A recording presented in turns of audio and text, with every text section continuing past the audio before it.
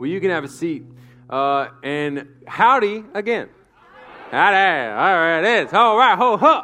We're back. We're back, bro. Man, I love it. My name is Jacob Smith. I'm the teaching pastor here at Anderson College. And man, I just want to welcome you to Grace. I wanted to let you know that, man, we are excited that you have returned. We are excited that you are ready for a brand new year. Some of you, your first year of college ever. We have some 2023. There you are. I love it. I love it. Man, we are so excited to start this new semester alongside of y'all. And man, I'll tell you, one of the things that I'm excited about as we start this new semester is that we're starting with a brand new series and that we're walking through essentially learning more about our God. Our God who's so great and so big, who we just sang the praises of.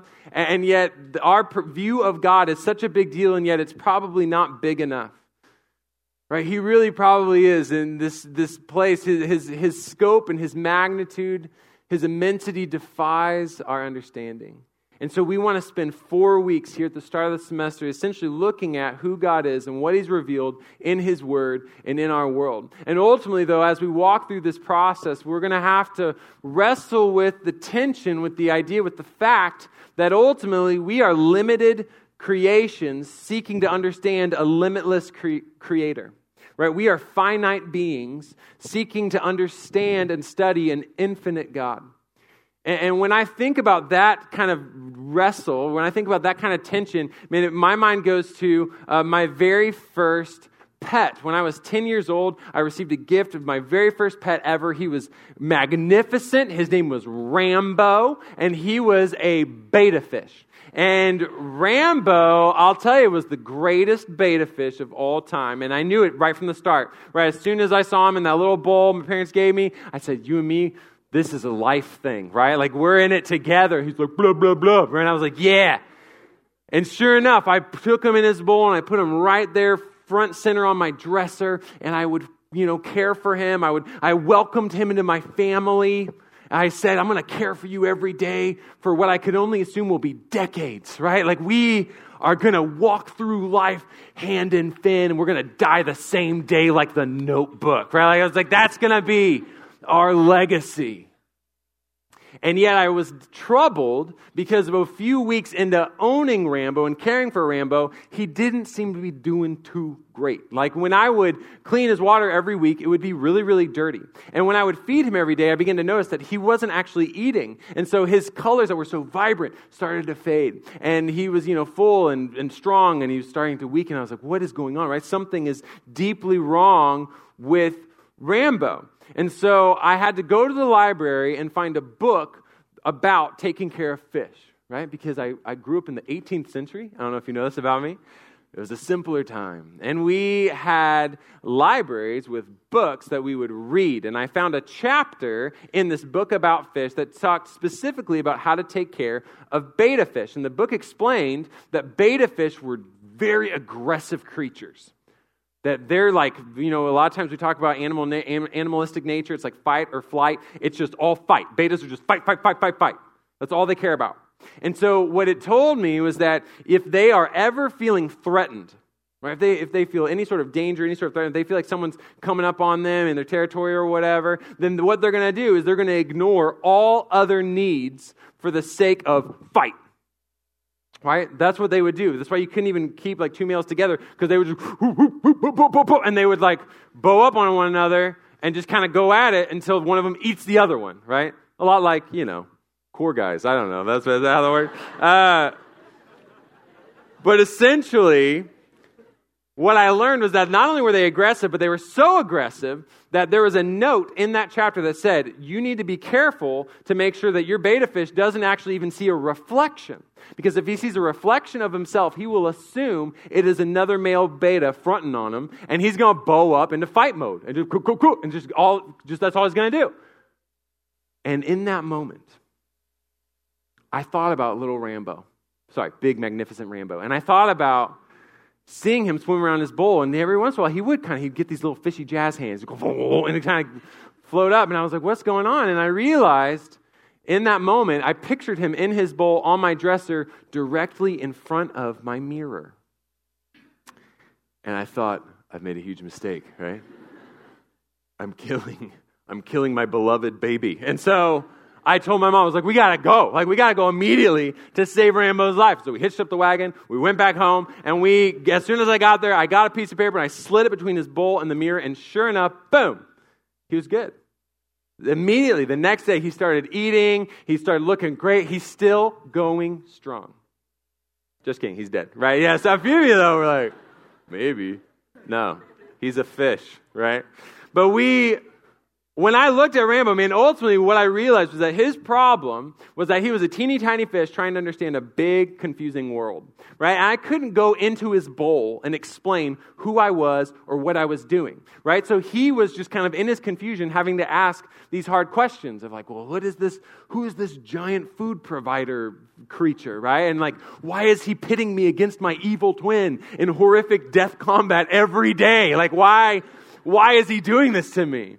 Why? Because he was a limited little creature trying to understand a big, vast creation. And ultimately, that's what we have to wrestle with. As we try to study our God, we have to recognize that we are limited creations trying to understand, trying to study a limitless creator. And that's going to lead us to asking hard questions that I think are good questions, but they're hard. We're going to wrestle with who God is. We're going to wrestle with what He's doing because there's room for confusion. But in the midst of that confusion, our God has been faithful and gracious to give incredible clarity. And so I want us to wrestle with tough questions. Like, has God really revealed enough to be known? Does He really know enough to help, to point us on the right path? Is God really close enough to care about our best, to care about our well-being? And ultimately, does God care enough about us to be trusted? So that's where we're headed over the next 4 weeks. And that's why we're starting this morning in Psalm chapter 19. Because, oh yeah, seniors. We're reading about this God who's so great and so vast, and yet is so perfectly described by the tiniest little shepherd boy, a young man named David, who was given divine revelation from God and inspired by the Lord's Holy Spirit, wrote these words, these truths about our Creator and how He has revealed His identity in creation and how He has revealed His intent through Christ.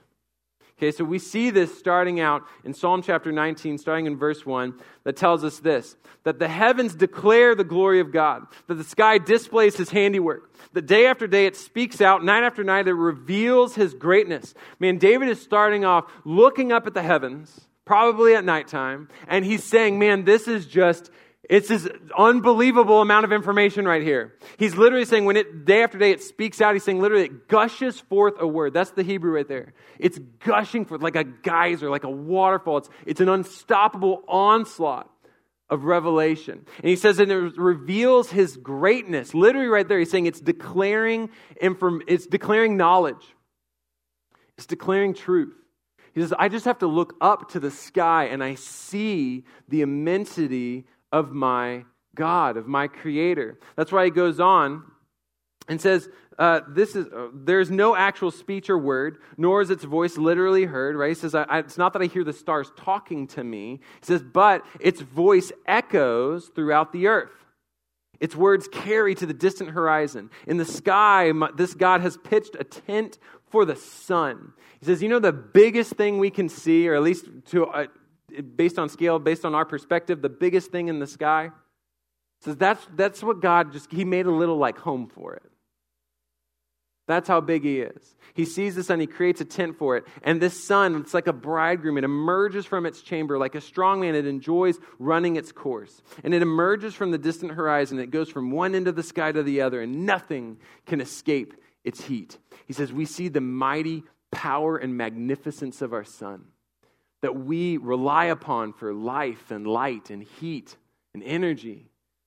It says, and man, that is something that God put in its place. That's something that God just kind of put it where it belonged and created a home for and sends it across the sky like a bride, like a groom just emerging, saying, I'm ready.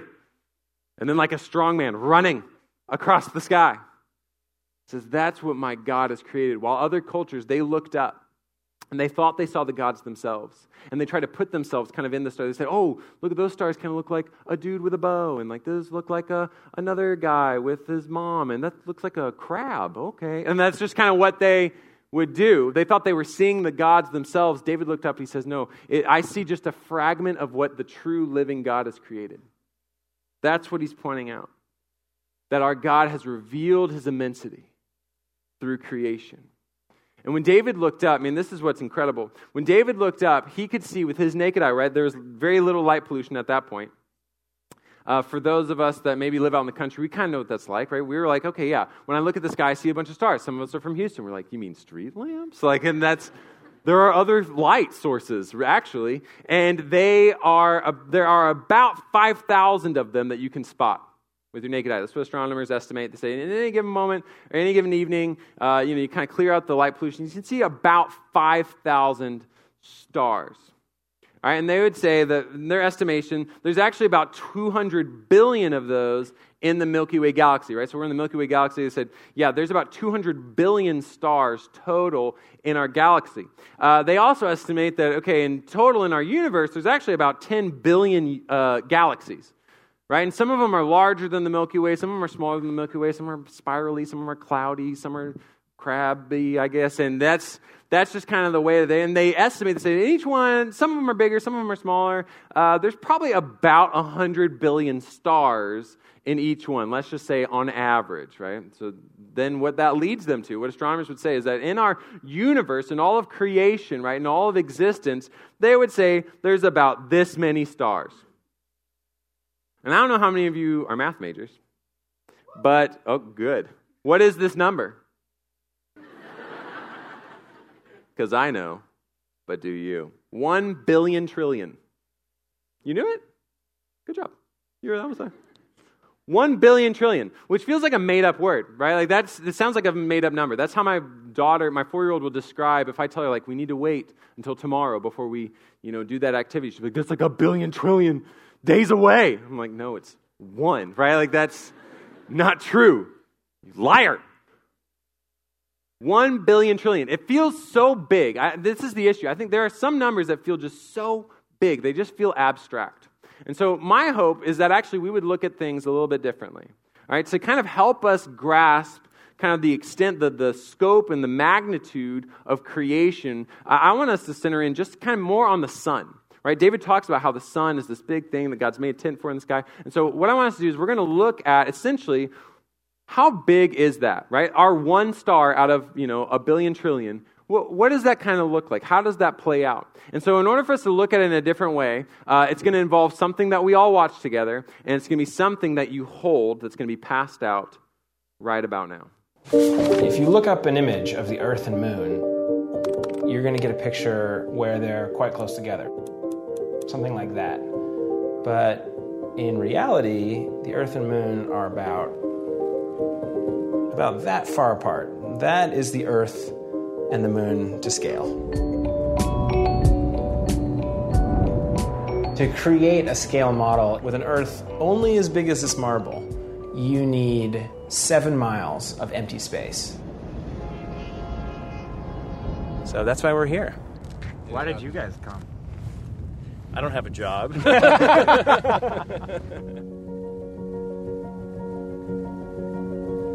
At this scale, the sun is 1.5 meters, so about that big around. So we are driving right now to Mercury, and we've arrived.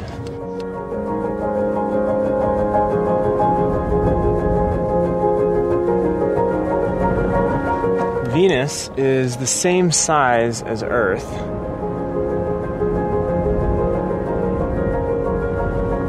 There's a world in my pocket somewhere. And Earth.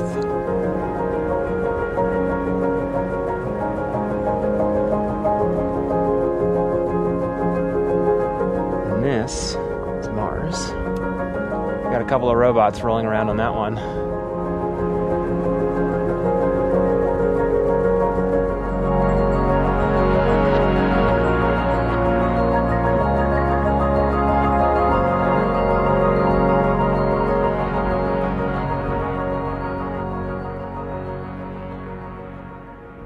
So right now, it's about 7 a.m. We just woke up right before the sun's about to rise. We are on the Earth's orbit. Wiley is over there holding our sun. Cue the dramatic sunrise music. So if we've made our model correctly, your perspective from where Earth is on the model will match your perspective from standing on the real Earth. So if you look back at the sun, you will see that the model sun and the real sun are the exact same size. And that's how you can tell that the proportions are correct. We are on a marble floating in the middle of nothing. When you sort of come face to face with that, it's staggering.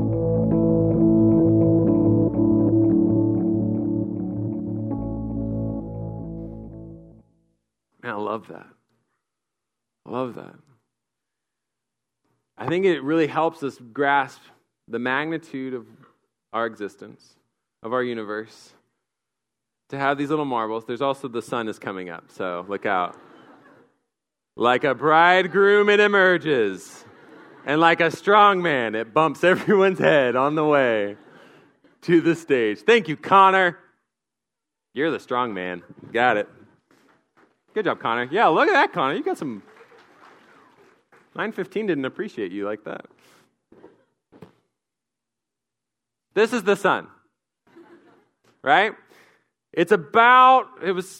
Amazon claimed it was 6 feet tall. That's not true. But this is actually better. It's a little bit more to scale. For $30 also. This can be yours from the great Amazon.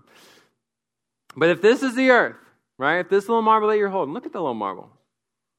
Right? If this held all, 7 billion-ish people spread out across 7 big old continents, all the cultures, all the languages, all the history, all of it contained right here, then this is the sun. And this would need to be 2 football fields away. It's staggering. He said it perfectly. It's staggering. To realize that our God put this in its place, that he set its course, that he, in fact, designed it in such a way that it would sustain physical life on our planet, that he would tilt us on just the right axis, he'd put us at just the right distance, all for the sake of seeing his kingdom created on earth, all for the sake of his glory being made known to all the people. And that's the immensity of our God. When I realize things like this, when I see a video like that, when I look at a beach ball this big that I don't know what we're going to do with now, I realize that God is big. I realize he's really, really big. Bigger than the beach ball, which is going away now. Hopefully. Watch your head. But the reality is that, a lot of times we fail to see the magnitude and the scale and the scope. We fail to appreciate the wonder of our world. Why? Well, it's not every day that we get handed a marble and a giant beach ball that bonks us in the noggin, right? Maybe that would help if we really had those moments. But the reality is that, we fail to see the wonder of our world in not just the big, grand things, but even in the small. That's what we're going to be spending time on in the next couple weeks. But I just want to touch on for a moment this morning the fact that I have 3 little kids, and they're awesome. Charlotte, Lawrence, and Liam. And they're 4 and a half, 2.5, and a baby, all right?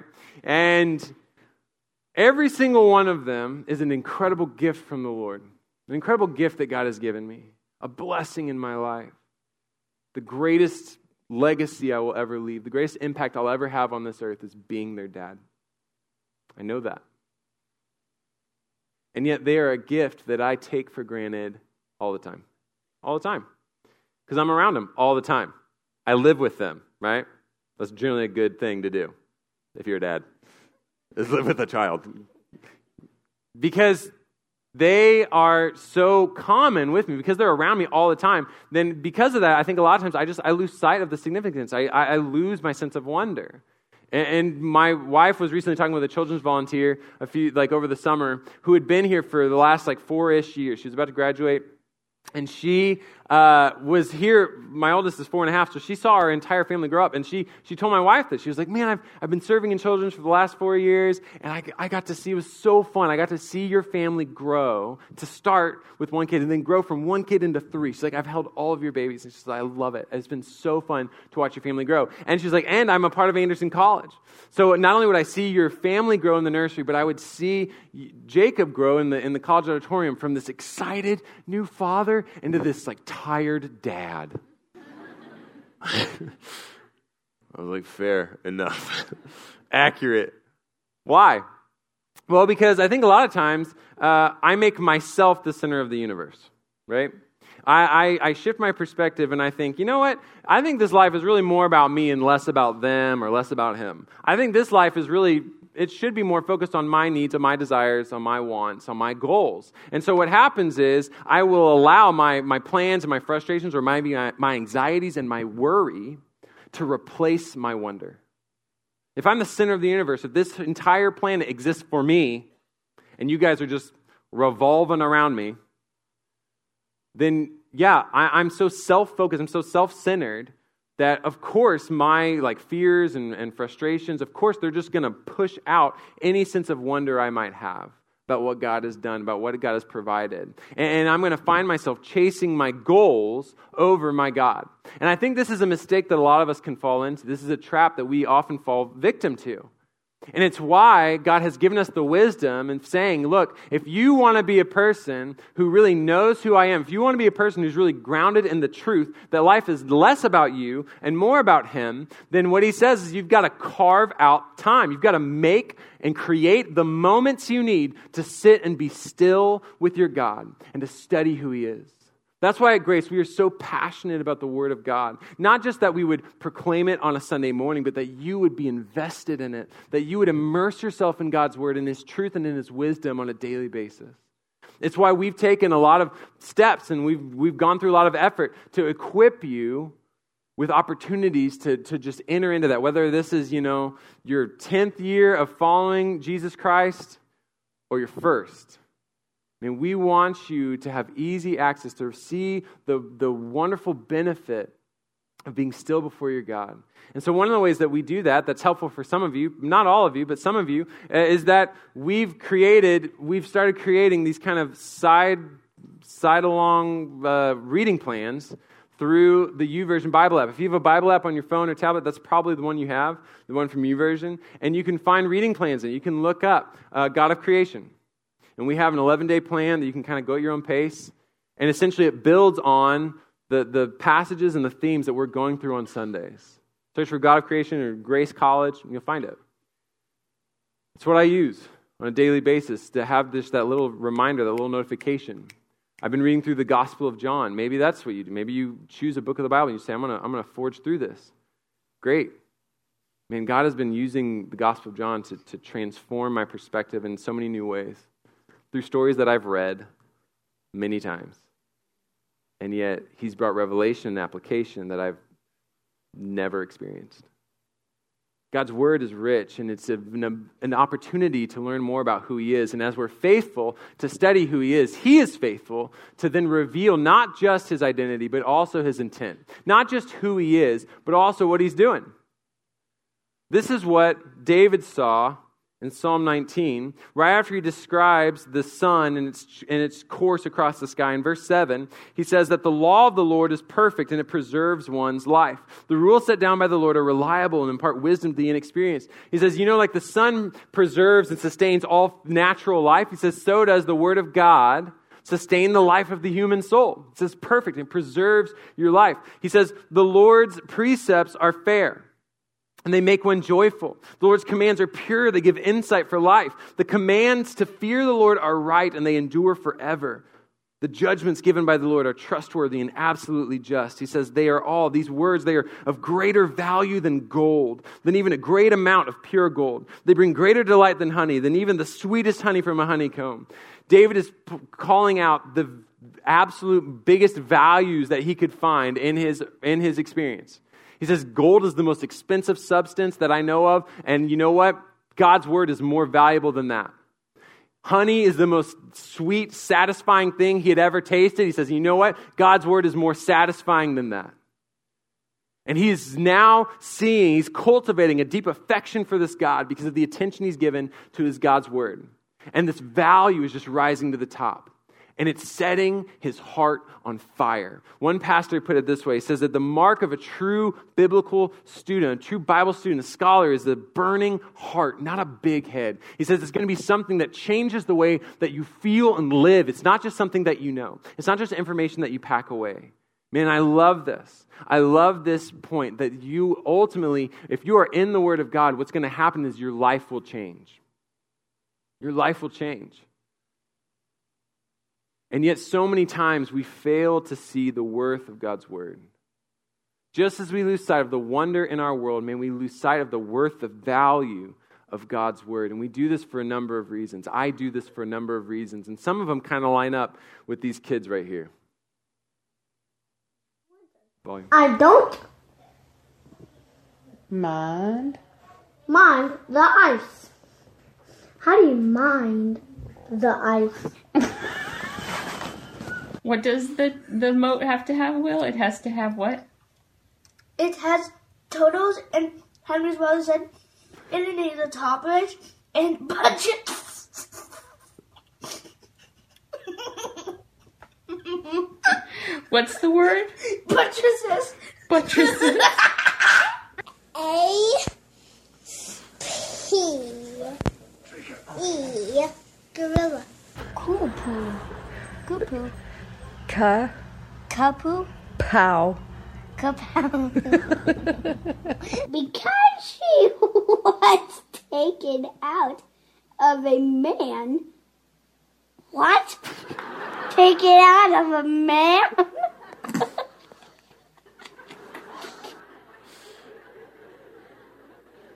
Yeah, that's terrifying. It's terrifying. And you know, the reality is that a lot of us, we've hit these moments. I have hit these moments where I fail to see the worth of God's word. Why? Because sometimes I just do not understand what it's saying. I am unsure. I am unsure of what it's trying to communicate about being taken out of what and the who. And so that's confusing, right? There's other times that maybe I fail to see the worth of God's word because I'm just unaware of what it says. Right? I don't know that God's speaking into this issue or that issue. Right? I haven't studied it. I don't know the truth that he's already revealed, the wisdom that he's already offered. Or maybe I know it, but I want to choose what's easy over what's excellent. Maybe I know what God says and I see the path that he's laid out, but I want to choose this other one. Why? Because I want this kind of maybe immediate fill or this immediate satisfaction over what is ultimately valuable. And man, I think we all fall into that trap at times, where we maybe don't know what God is saying, or we don't understand what's being communicated, or maybe we know it and we want to go a different path. And I'll tell you, from my experience, 31 years of life on this earth, a few of which included Rambo, for me,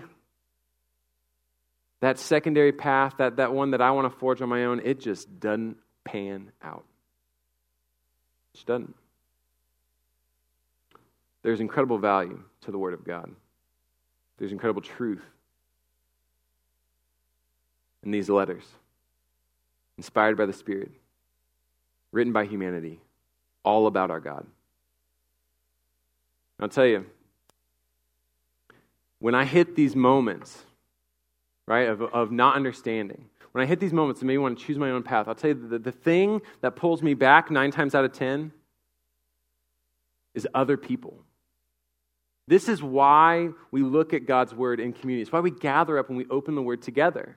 Because God has told us in his word that our lives and our walks with him are better if we surround ourselves with people who share those same values, who don't just share our interests, right? People who are living for that ultimate worth, who aren't just seeking after the immediate satisfaction. If I have those people in my life, they will then help shape my perspective to be right. They'll call me out when I'm stepping on my own and going my own way.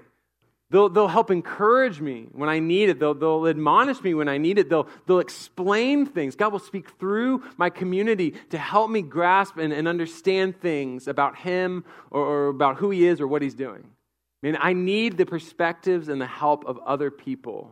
That's why we have events like After Dark. That's why tonight we're going to be at Rudder. Open the doors at 7:45. Start the event at 8. Because not only do we want to step onto our campus, pray for our campus, worship our God, hear from His Word, but we want to provide you with the space and the opportunity to connect with our community group leaders. All of our leaders will be available. They'll all be there ready to meet you, to invite you into the community that they're building for the sake of reaching our greater community for Christ. And that's why we have things like this. And maybe some of you can't make it tonight. And I understand, maybe you have other commitments. Maybe you're a breakaway volunteer and you have training from 6:30 to 9:30. Don't forget, you're welcome for that reminder. And that's okay, because we have a second After Dark. Next Sunday evening, here in this room, right? So first one's on campus at Rudder. We would love to see you. If you cannot make it, man, we would love to see you instead. Next week in this room, same time, same goal. To open the Word of God. Pray for our campus, to worship Him in spirit and in truth, and to build community with one another so that we can never lose sight of this incredible reality that our God has given us a word more valuable than anything we could imagine, that He's given us wisdom that's more trustworthy than anything we can come up with on our own. And I'll tell you, the intention of God behind that revelation, behind that gift, is what David lands on at the very end of Psalm 19. If you look at verse 14, he closes this song, this beautiful poetry, with this statement. It says, God, I want my words and my thoughts to be acceptable in your sight. O Lord, my sheltering rock and my redeemer. You see, at the start of this chapter, David uses this term El. It literally means the strong one. It's a very common term or name given to the God of Israel in our scripture. But at the end, there in verse 14, he switches terminology. He uses a different name. Because when God called Moses, an important figure from Israel's history, he called Moses up out of kind of obscurity and says, I want you to be the redeemer for my people. I want you to deliver my people out of bondage and slavery and certain death. And when Moses questioned God, he says, well, who do I say sent me? Like, what authority do I have to go and do these incredible things? God says, you tell them that I am Yahweh. He says, you tell them that I am sent you. In other words, I am the true living God. I am, they are not. And what David is saying is he's recognizing, you know what? God, it's not just that you're this great, strong creator. He says, you also have revealed yourself as a personal, relational redeemer. And you don't just look at your creation from afar, but you love your creation deeply. And we verified this. We know this to be true. Because this Word of God was with Him in the beginning, right? In the beginning was the Word, and the Word was with God, and the Word was fully God, and the Word was with God in the beginning. And then the Word, or all things were created by Him. And apart from Him, not one thing was created that has been created. And in Him was life, and the life was the light of mankind. The light, like the sun that dispels the darkness. The Word of God brought light that dispelled the confusion and the darkness of sin. And then the Word became flesh. And He took up residence among us. And we saw His glory, the glory of the one and only, full of grace, full of truth, who came from the Father. This is what our God has done. This is the story of Jesus Christ. That He, the Word of God, became flesh. That He dwelt among us. That He brought with Him the grace and the truth that exemplifies the Father, the Creator. Jesus told His followers over and over again, look, if you want to understand the God who made all things, this big Father figure, the El that you don't fully understand, He says, look at me. He says, we are one. He says, I am the perfect representation of all of His attributes, of all of His qualities, of all of His care, of all of His heartbeat. Jesus says, you can look at me and you will see the intention of our Creator. God has revealed his desire and his motivation. He has revealed his heart through Jesus Christ. So we don't have to just look at the sky. Right now we can look at our Savior. And we find more than just grand revelation. We find a relationship. That's what Jesus came to bring. Because he was in the world, and the world was created by him, but the world did not recognize him. He came to what was his own, but his own people didn't receive him. He stepped into the ultimate tragedy of our existence, that we have a God revealed by the heavens and yet rejected by humanity. That Jesus would step into what he created, and his creation wants nothing to do with him. And in fact, they crucify him. They murder him on a cross because he's not what they want him to be. And in the midst of that rejection, in the midst of that rebellion, all who received him, those who believe in his name, he has given the right to become God's children. How incredible is our gospel? How incredible is this good news of Jesus Christ? That God would send him out of heaven and onto earth to live the perfect life that we could not live, to die the death that we deserve, to be raised again 3 days later, to prove his power over sin and death. When he was raised from the grave, and he says, I want you to believe in me, I want you to call on my name, and then you can be made righteous, then you can be made free, then you can be brought from death into life. When he did that, his mission, his intention, was to no longer just reveal things about God and declare his worthiness. He came to declare our worth. God loved us so much that he sent his son, Jesus Christ, to be the atoning sacrifice for our mistakes, for our failure. God says, I want you to know that you are worth the death of me. You are worth me giving up everything because I want to know you.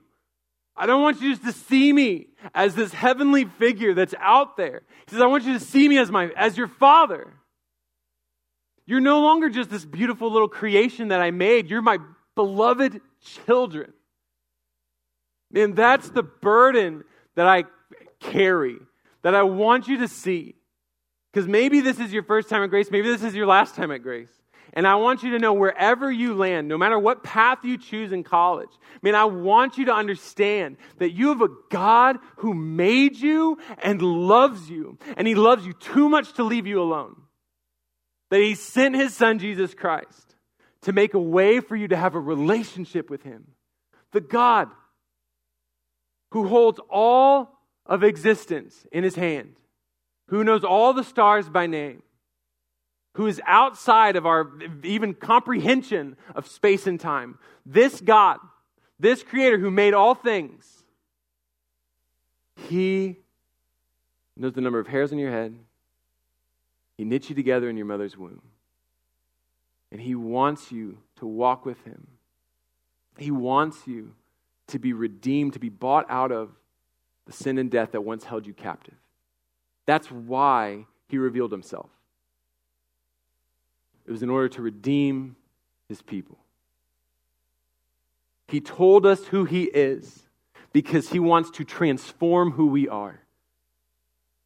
From just a simple creation to saved children. And this is the word worth sharing.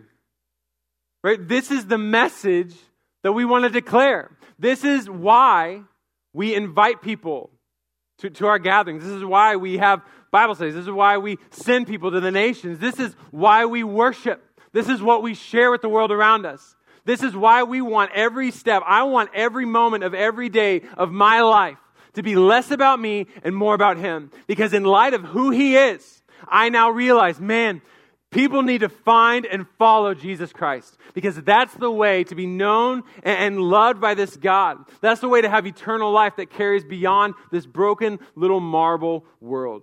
It's by grace through faith in Jesus Christ. So can we just continue to worship our God?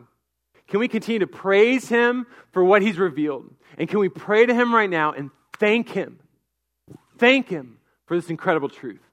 God, we are just astounded at the way that you would lower yourself that you would send Jesus Christ to step out of the glory of heaven and into the brokenness, the pain, the confusion, the heartache, the suffering, and even the death of our world.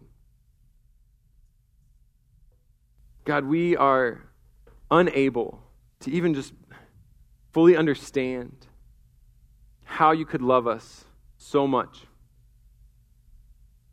And God, I know that there's some of us in this room right now that maybe this is a love, this is a sacrifice, this is an opportunity for a relationship that we've never maybe grabbed a hold of, or one that we've never really thought was available. God, I know that there are some of us right now that are feeling the work of your Spirit in our hearts. And He is calling us to you. He's calling us to believe, to confess. God, to receive the free gift of forgiveness found by grace through faith in Jesus Christ. And man, as we continue to pray, our heads are down, our eyes are closed. Man, I would love to pray for you. If you are just feeling the work of the Spirit, the power of the Spirit in your heart right now, and you're saying, man, I think this is a relationship that I've never really started. This is something that maybe I'm ready. Not because of what Jacob said, but because of what God has already said ages ago. If that's you, if that's where you are, I would love to pray with you. I would love to pray over you. And so if you would, just be bold. And if you'd want to just put your hand up in the air, just so I can see where you are, so those of us on staff can just be praying for you in this moment.